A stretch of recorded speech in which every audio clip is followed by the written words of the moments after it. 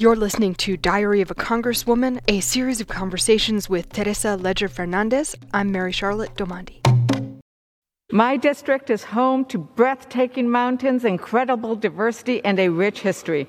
To understand my district, you must know not only its beauty, but also its poverty and promise.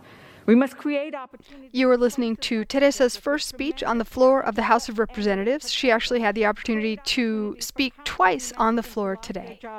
Create opportunities for essential workers who risk their lives to keep our country running, and recognize that education is the key to realize the promise of our communities. Hey, how are you? I am fine. Let's go quickly because we have been nonstop all day and I'm exhausted. I spoke on the floor of the House for the first time and I spoke twice. So my first comment was more broad. It was about basically the theme of what we want to do. And I really think that I want to be about creating opportunity in places of poverty, creating opportunity, all over the place. That really, we are kind of the party of opportunity. That's what we're supposed to be about, is protecting what we love. But then when you protect what you love, you then want to help make it thrive. In order to make it thrive, you have to create opportunities, especially when there are obstacles in front of it. So the idea of the first speech was to sort of set out a theme of what I want to be and what my district is like.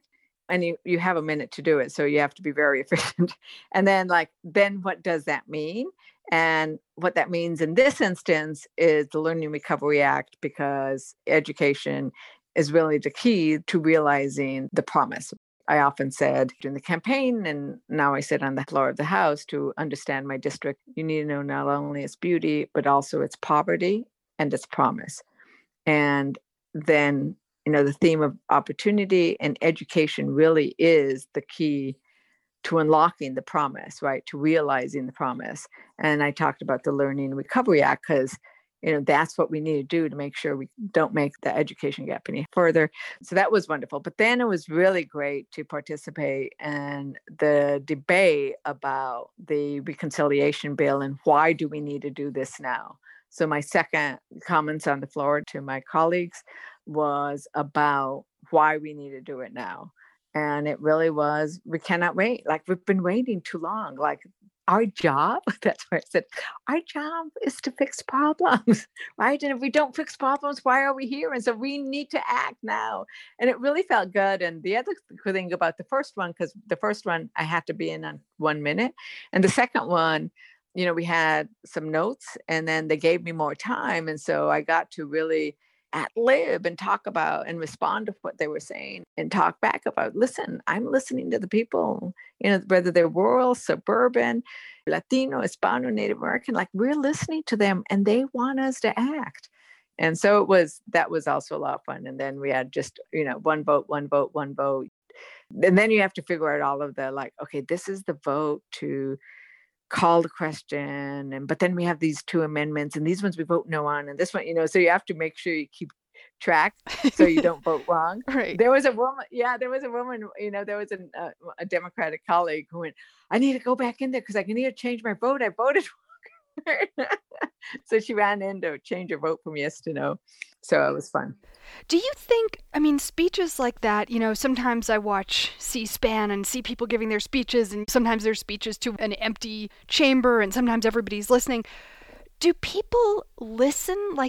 Is it an exercise in saying what you need to say, or is there a real kind of sense of a dialogue and participatory people listening to each other? I think that there is a dialogue often on the debates on the bills and stuff.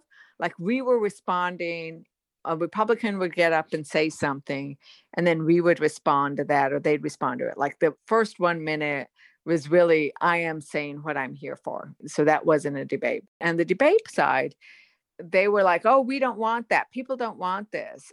Our rural America does not, it's you're making rural, I responded to what they were saying, and therefore felt like it was a dialogue with their argument.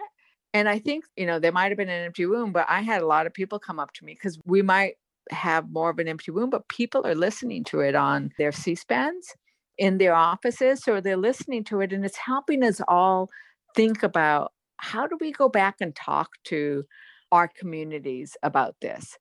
And I told Steny Hoyer, the majority floor leader, listen, all of those things that were said, with regards to the Marjorie Taylor Greene, the Republicans have told us who they are. They are a group that is refusing to take action against somebody who espouses these violent conspiracy theories, just horrible things, these racist, anti-Muslim, go on and on, anti-Semitic things. I'm still caught up in Jewish space lasers. Yeah, the Jewish space lasers, and Muslims don't belong in the house. And here's a picture of me with my gun. So I think what we're also doing is we are talking to our constituencies. We have to remember it's not just us. We represent people. And so like my speech is going to be heard by some of my constituents. And that's what's important. So they can go back and say, what is Teresa saying? And I said, New Mexicans are this and New Mexicans are that. And my district is this. And so they can see that I am taking their viewpoints onto the floor of the House. And that's what's important. So when people say, oh, it's an empty room, well, I'm not just talking to the Republicans or the Democrats. I'm talking to my constituents and I'm talking to the future, right? We're setting a record. On that note, I will let you go. Thank you so much.